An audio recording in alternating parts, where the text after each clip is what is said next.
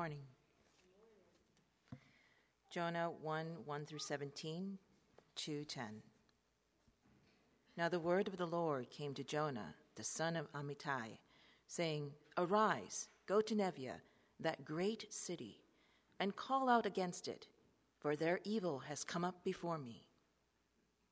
But Jonah rose to flee to Tarshish from the presence of the Lord. He went down to Joppa and found a ship going to Tarshish. So he paid the fare and went down into it to go with them to Tarshish, away from the presence of the Lord. But the Lord hurled a great wind upon the sea, and there was a mighty tempest on the sea, so that the ship threatened to break up. Then the mariners were afraid, and each cried out to his God, and they hurled the cargo that was in the ship into the sea to lighten it for them. But Jonah had gone down into the inner part of the ship and had lain down and was fast asleep. So the captain came and said to him, What do you mean, you sleeper? Arise, call out to your God. Perhaps the God will give a thought to us, that we may not perish. And they said to one another, Come, let us cast lots, that we may know on whose account this evil has come upon us. So they cast lots, and the lot fell on Jonah. Then they said to him, Tell us on whose account this evil has come upon us. What is your occupation? Where do you come from? What is your country? And what people are you? And he said to them, I am a Hebrew, and I fear the Lord, the God of heaven, who made the sea and the dry land. Then the men were exceedingly afraid and said to him, What is this that you have done? For the men knew that he was fleeing from the presence of the Lord, because he had told them. Then they said to him, What shall we do to you, that the sea may quiet down for us? For the sea grew more and more tempestuous. He said to them, Pick me up and hurl me into the sea. Then the sea will quiet down for you. For I know it is because of me that this great tempest has come upon you. Nevertheless, the men rowed hard to get back to the dry land, but they could not, for the sea grew more and more tempestuous against them. Therefore, they called out to the Lord, O Lord, let us not perish for this man's life, and lay not on us innocent blood. For you, O Lord, have done it as it pleased you. So they picked up Jonah and hurled him into the sea, and the sea ceased from its raging. Then the men feared the Lord exceedingly, and they offered the sacrifice to the Lord and made vows. And the Lord appointed a great fish to swallow up Jonah, and Jonah was in the belly of the fish 3 days and 3 nights. And the Lord spoke to the fish, and it vomited Jonah out upon dry land. The word of the Lord.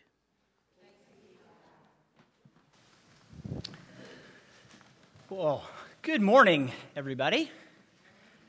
My name is Matt Creasy. I am one of the pastoral interns, one of the other pastoral interns here at Central West End Church. Sorry, I'm talking to you while I'm moving things out of the way. Those of you that know me, I move a lot, so I don't want to knock anything over. Here we go. But anyway, so as Davis said earlier during our announcements, Eric, our senior pastor, is out of town this week and next week, which means we get to do whatever we want. If you're new, that is a joke. Please don't tell my boss I said that. We're going to cut that out of the recording, right? Cool. Okay, so we just finished up a series in the book of Genesis. And when Eric gets back in 2 weeks, we're going to start the season of Advent. So for the next 2 weeks, we're going to do a little jaunt through another Old Testament book, the book of Jonah. Now, unfortunately, 2 weeks is really not long enough to see everything that there is to see in the book of Jonah. Despite being only 4 chapters long, Jonah is a very rich book. It's very, very dense. There's a lot that we could see. So instead, what we're going to do is we're going to kind of focus down on one theme that runs right through the book of Jonah. And we're going to focus on that theme. And that is the theme of God's grace. Okay? To say it differently, we are going to study God's grace through the lens of the book of Jonah. Okay? So buckle in. Here we go. I'm going to pray, and then we're going to get into our passage. Father, help. I need you.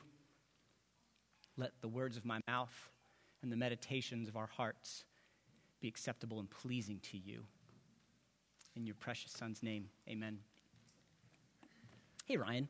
What's up, man? So it's interesting. So as Christians, we talk a lot about the grace of God. We say it a lot. We sing songs about it. We name churches Grace. We name our children Grace. But a lot of times we don't end up explaining what it is we're talking about. And I wonder if people who are new to Christianity, who are not Christians, walk away wondering, what do they mean? When they talk about God's grace, what do they actually mean? So Jonah is a really helpful book, especially Jonah chapter 1, because in chapter 1, Jonah raises the question, how do we actually experience God's grace? How do we actually, in our real-time, real-space lives, experience the grace of God? Right? So that is the question on the table, and that's the question that I want us to look for as we explore this passage together. All right? So, but before we get to the question, let's first look at the person. Who is Jonah? Who is this guy? Well, in verse 1, the text tells us that Jonah is a prophet. Now, Jonah is actually one of the minor prophets. Minor in this case doesn't mean like less of a prophet. It just means short. So do you know that like the last 1/3 of your Old Testament, all those books that you've never read, books like Habakkuk, Haggai, Nahum, Amos, you know all those? Jonah's in that group. Those are the minor prophets.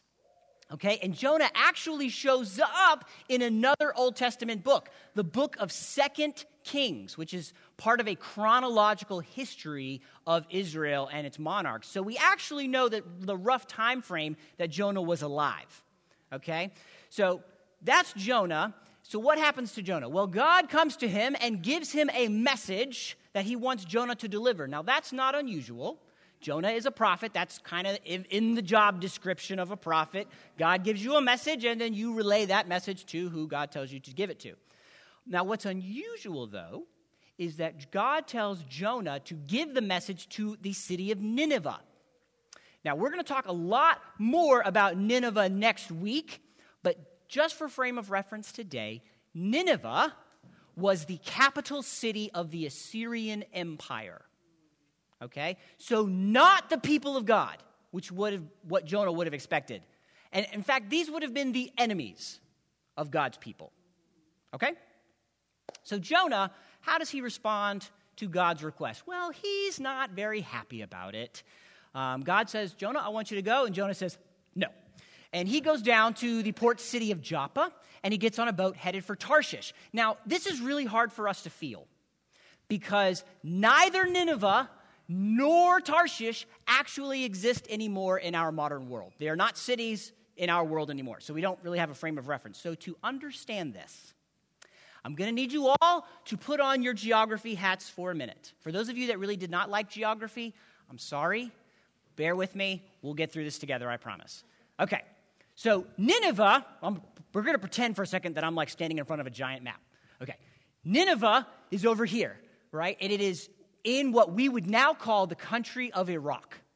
Okay, and actually Mosul, Iraq, is the closest modern-day city to where Nineveh used to be. So that's like north and west of Israel. Okay?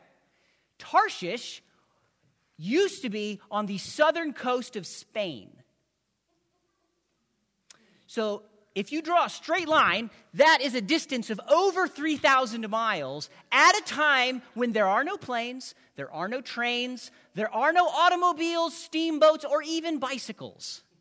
These two places they're worlds apart.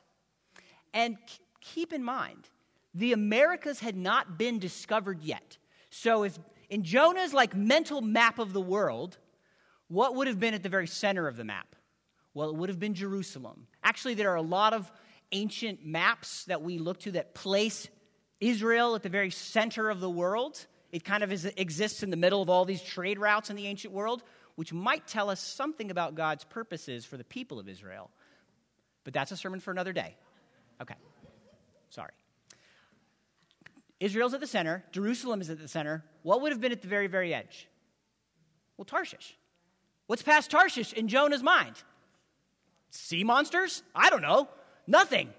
So people in our day and age talk about getting off the grid. You guys ever heard about this? Where you get rid of your phone, you get rid of your paper trail, you get rid of all the things that people could connect to you, so it's as if you don't exist anymore, right? Jonah is literally trying to get off of the grid. He is literally trying to get off of the map. Here's the point. Jonah is not being indecisive about his obedience. He's not being wishy-washy. This is deliberate disobedience. This is a very rude hand gesture to the Almighty God. Jonah is in high rebellion. He is turning. Do you notice in verse 3 how it says away from the presence of the Lord twice? The text is telling us that Jonah is getting away from God as far as he can conceivably think of. Okay? Jonah is in rebellion. But unfortunately for Jonah, matters get worse. So here they are on this boat in the Mediterranean Sea, and a storm comes. And it's not just any storm, it is a mighty tempest. I really like that translation. Mighty tempest. Right? Now, how do we know it's a mighty tempest? Well, the sailors are afraid. Now, keep in mind, these guys made their living. It was their job to sail the entire breadth of the Mediterranean Sea. That was a big deal back then. So these guys would have been expert sailors. So they would have been very familiar with wind and rain and choppy water, okay? And these guys are losing it. They're just freaking out. What do we call it when the experts are freaking out? I would call that a crisis. Is that fair? That they are in a crisis. And what's really interesting, if you look at verse 5, we see the entire range of human response to crisis. What's the first thing that we see? Well, the sailors are chucking cargo overboard, right? Now, that cargo is their livelihood. That cargo doesn't reach Tarshish. Sorry, Tarshish is over here. Sorry. If that cargo doesn't get to Tarshish, they don't get paid. These men are literally throwing their money at the problem. We do the same thing. When a crisis hits, we reach for a practical solution, don't we?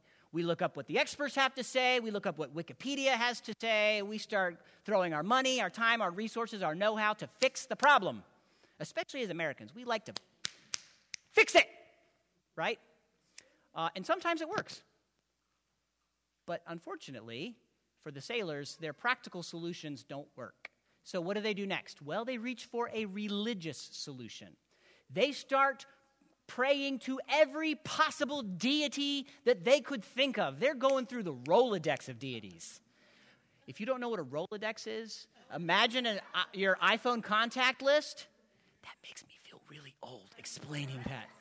Woo, okay. So they're just trying to get a God on the phone, okay? And we do the same thing. When a crisis hits, we get more religious, don't we?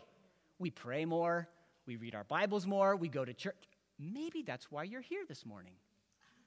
Maybe you're here because a crisis has hit, and you're hoping that by coming, God will take away the crisis. We do the same thing. Unfortunately, for the sailors, their religious solutions don't work. What is Jonah doing? How is he managing the crisis? He's asleep. Does that seem odd to you? I mean, this storm is literally breaking the ship to pieces, and homeboy is asleep.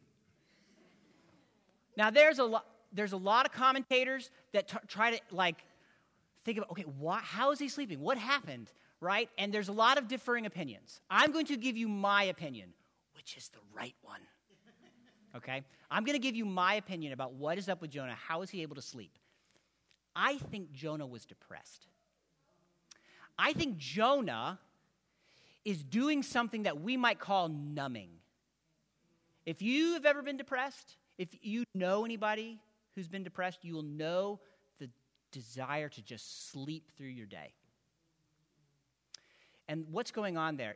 Life is so painful that I would rather just not feel anything than have to feel that. And it's not just sleep. We use lots of things to numb ourselves. We use food.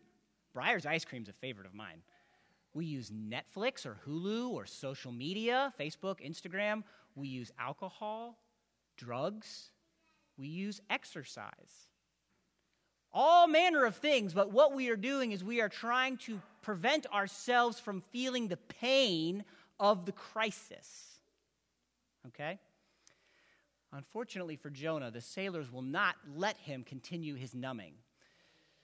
So, what do? What are they left with? Well, the sailors do the very thing that we do when all of our other crisis management techniques fail us.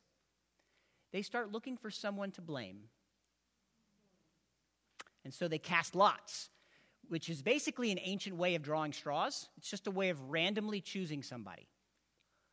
But because our God is not only the Lord of the weather, he is also the Lord of statistical mathematics.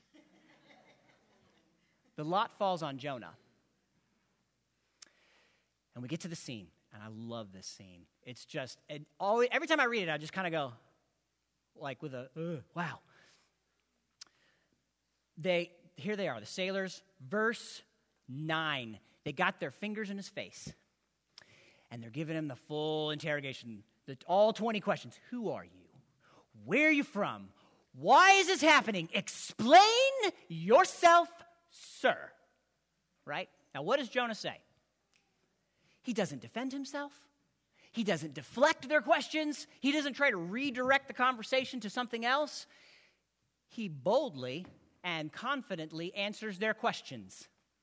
Verse 9, I am a Hebrew, and I fear the Lord, God of heaven, maker of the sea and the dry land. Whew. That is a bold confession of faith. And it's biblically accurate. You see that language? God of heaven, maker of the sea and the dry land. It sounds like Jonah is quoting something, doesn't it? Both Psalm 95 and Psalm 146 use really, really similar language. And that all of those passages sound like Genesis 1:1. In the beginning, God created the heavens and the earth. Right? Jonah clearly knows his Bible. And he is confessing biblically accurate doctrine to these pagan sailors. Right? Jonah knows his Bible so well. In fact, I bet you that he knew Psalm 139. Psalm 139 says, where will I flee from your spirit, O Lord? And where can I hide from your presence? If I ascend to heaven, you are there. If I make my bed in the grave, even there you are. If I rise on the wings of the morning and I sail to the farthest reaches of the sea, even there surely your hand will guide me. I bet Jonah could have quoted that psalm to these sailors on the boat heading for the farthest reaches of the sea. Do you see Jonah's problem? Jonah is a hypocrite. Jonah's walk and his talk are not aligned. His confession is in conflict with the direction of his life. Okay? Now, before we judge Jonah, before we throw stones and just write him off as like, boy, that guy has issues. Hold on. Keep this in mind. Almost every Old Testament scholar agrees that the author of the book of Jonah is the prophet Jonah. What that means is that the book of Jonah is not a criticism. It's a confession. Jonah is telling us his story and inviting us, the reader, to find ourselves in it. Because the truth is, guys, we're just like Jonah. We too are hypocrites, and especially us. And I don't mean especially us like the particular people in this room necessarily. What I mean is our tradition. American, Protestant, evangelical, dare I say it, Presbyterian. We are the very kind of people that will show up to church every Sunday morning and we will confess with our mouths, Jesus Christ is Lord. And at the same moment, our lives are professing, I am the Lord of my money, my sexuality, my career, my comfort, and my kids. We are the very kind of people that will confess with our mouths, Ephesians 2. It is by grace that we have been saved through faith. This is not of works. It is a gift from God so that no one can boast. And at that very moment, our lives are professing, it is by my hard work and my effective prayers and my Bible reading and the way that I vote, the way that I dress, the way that I present myself to society that I am justified. We are the very kind of people that will confess with our mouths that Jesus Christ has brought down the dividing wall of hostility, and yet our lives are professing, well, but really there are just some of us Christians that really get it, that really do the Christian thing, and then there are those that just, I don't know, they don't really get it. We are hypocrites. I'm a hypocrite. We're just like Jonah. What is Jonah telling us about the grace of God? How do we experience the grace of God? We experience the grace of God in the places and the circumstances of our lives that we most desperately need it. In our rebellion, in our hypocrisy. But that doesn't quite answer the question, does it? That answers the where, but it doesn't answer the how. What does God actually do about our rebellion and our hypocrisy? How do we experience the grace of God? Well, what's happening with Jonah? Well, what do we see? God is very involved in the goings-on of Jonah's life. In verse 4, we find out that storm was not a random storm. It was not a coincidence. God sent the storm. Actually, the text says it, he hurled it like a spear. Okay? He hurls it. And at the end of chapter 1, in verse 17, God appoints a fish. Like a king appoints a servant to go and do his bidding. God does that with a giant fish. And it's not printed in your bulletin, but in chapter 4, God does the exact same thing with a plant, a worm, and a wind. God is controlling the circumstances of Jonah's life. Does that freak you out? That kind of freaks me out. Do you see what Jonah is saying? Okay, think about the plant. Again, not in your bulletin. Think about the plant and the worm in chapter 4. What happens? God tells the plant to grow, and then he tells the worm to go eat the plant. It eats it, and then the plant dies. That's a really everyday, normal occurrence. That is literally happening right now, somewhere in the world. Okay? Do you realize what Jonah is saying? That the events, the circumstances of our life are not random. They are not coincidence. They are not just chaotic events that happen in an uncaring, unordered universe. Things happen because God makes them happen.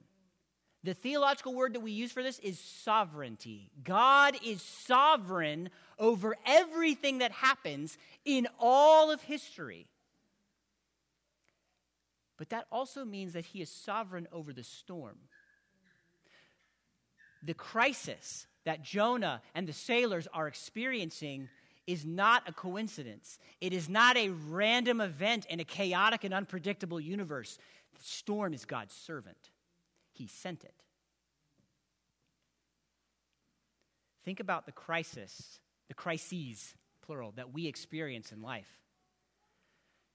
There's a layoff at work, and you've been without a job for weeks and months, and the resources are drying up, and there are no prospects on the horizon. You or a loved one get a call from the doctor that things are not getting better. Miscarriage. Your house burns down. Your city floods.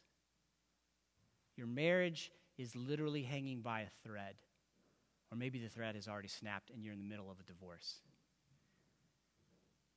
Jonah is telling us that we experience these things not by accident, but God lets them happen. Now, I need to say this, because it just brings up this question. The Bible presents us with a real tension. The Bible says at the exact same time, completely sovereign over everything that happens in all of human history, and God is not responsible for evil. If that boggles your brain, you are in good company. I cannot explain that to you. It is just the reality that the Bible gives. This is the world that we live in. God is sovereign over everything that happens, and he is not the source of evil. Do you guys remember last week in Genesis chapter 50? What does Joseph say to his brothers? He says, what you meant for evil, God meant for good. God didn't respond to the evil, he planned it. And yet he's not responsible for it. It's just a mystery. Okay? How do we experience the grace of God? We experience the grace of God in the places and circumstances of our life that we most desperately need it. And we experience the grace of God through the circumstances of our lives, especially the storms. Now, that raises a really big question for us. Why? Why would God, if he really is sovereign over everything that happens in all of human history, why would God let us go through things like that? Why would he let such painful and hurtful things happen to us? That's a really good and big question. Well, what does Jonah think? Well, if you look in verse 12, here the sailors ask Jonah, what do we have to do to make the storm stop? And what does Jonah say? He says, throw me in. Hurl me into the sea. Now, keep in mind, Jonah has never read the book of Jonah. Right? He's never heard a story about a man getting thrown into an ocean, swallowed by a giant fish, and then barfed up 3 days later. That is not an option in his brain. So when he says, throw me into the sea, what does Jonah expect? He expects to die. Jonah interprets the storm as God trying to kill him. Jonah believes that God sent the storm in order to get him. And we do the same thing. When you're in a crisis, what's the bitter cry of your heart? Why is this happening to me? It feels like punishment, doesn't it? Why is it that we reach for religious solutions when crises happen? Well, the logic is, I must have done something bad, and so I must therefore do something good in order to make God happy with me again. Right? Now, why do we think that? Why does Jonah think that God's trying to kill him? Well, we did say earlier that Jonah knows his Bible, doesn't he? And the Bible is very clear. The consequence of rebellion against the Creator is death. If God made everything that exists, which he did, that would include you and me, which it does. And when we, God's creatures, stop living our lives in the manner that God created us to live them, we relinquish the right to continue living in God's world.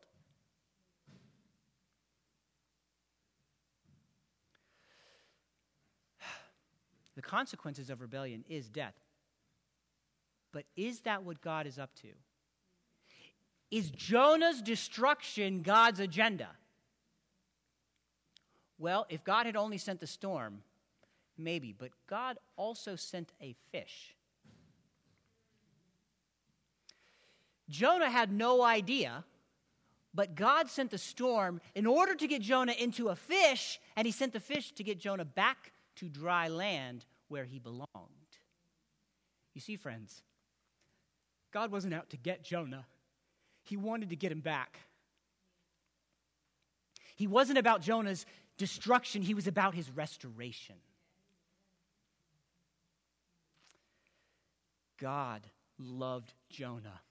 He loved him so much that he would not just watch Jonah sail off the deep end. He would not leave him in his hypocrisy and his rebellion. And because he cares so much more about our character than he is about our temporary comfort, he sent a storm to get Jonah in the fish, to get Jonah back to dry land where he belonged. God loves you. He loves you so much that he will not leave you where you are. And he will use all of the means at his disposal, which, because he's God, is everything. He will use all of the means at his disposal to get you back to where you belong, to restore you to the human being that he always created you to be. How do we experience the grace of God? We experience the grace of God in the circumstances and places in our life that we most desperately need it. And we experience the grace of God through the circumstances of our lives, especially the storms.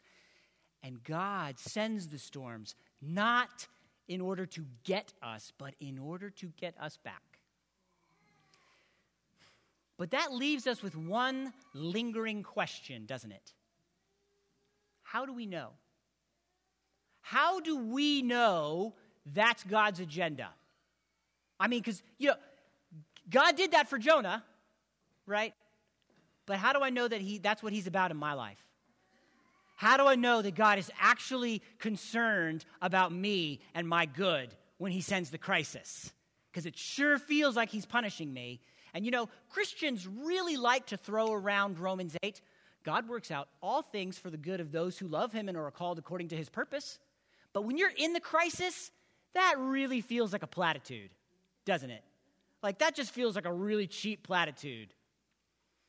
How do we know that God is out for our good? Because it's really easy for God to sit up there in heaven, on high, on his throne, and say, hey, don't worry, I'm doing this for your good.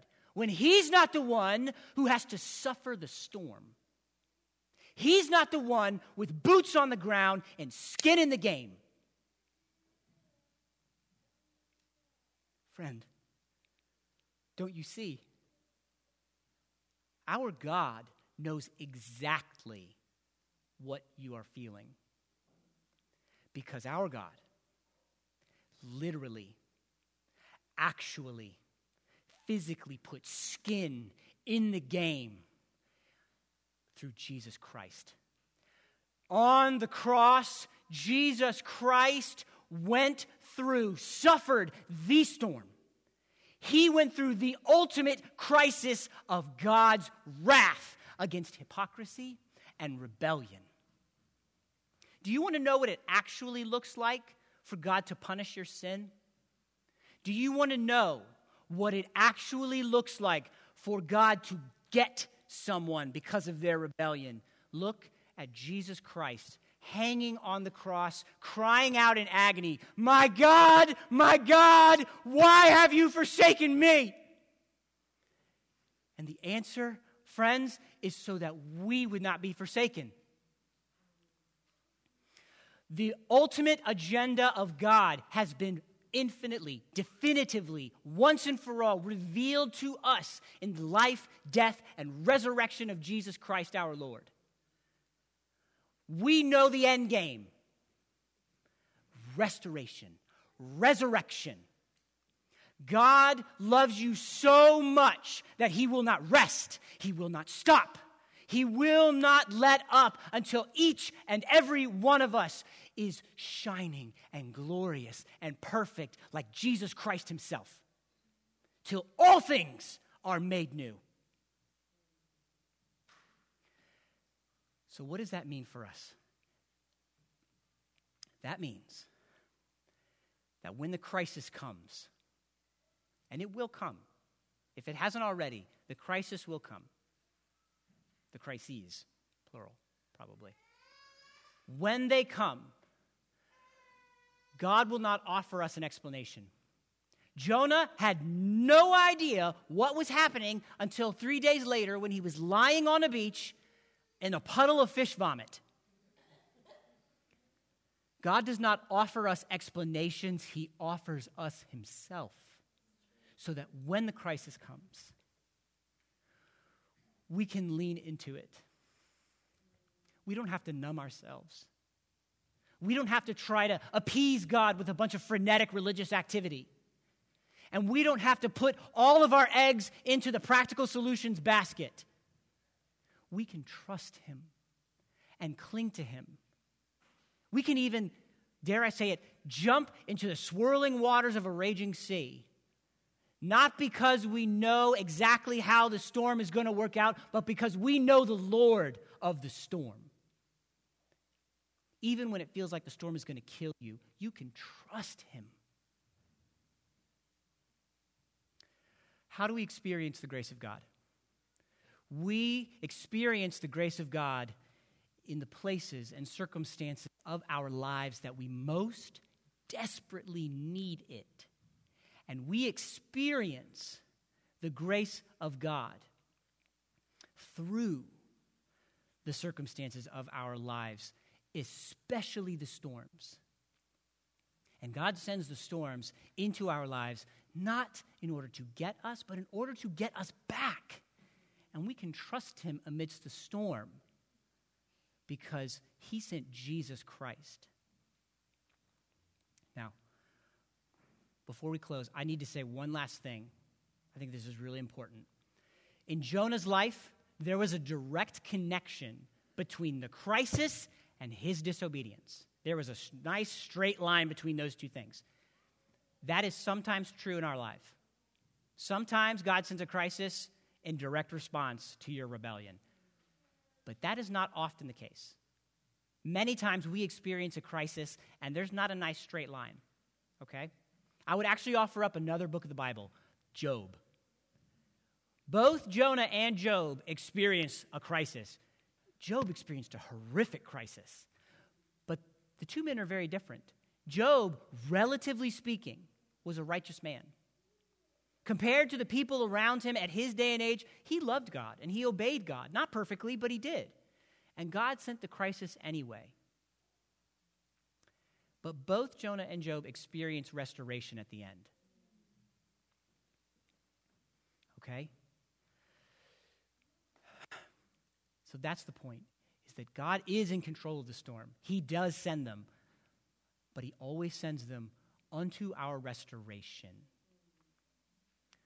God sent the storm to get Jonah into a fish in order to get Jonah back to dry land where he belonged. And God sends storms into our lives in order to get us deeper into Jesus. And he sent Jesus into the world, not in order to condemn the world, but in order to save it. Amen? Let me pray. Father, thank you. Thank you that you love us so much, that you are far more concerned with our character and our eternal holiness than you are about our comfort and our temporary pain, and that you will send such things into our lives, exactly the things that we need.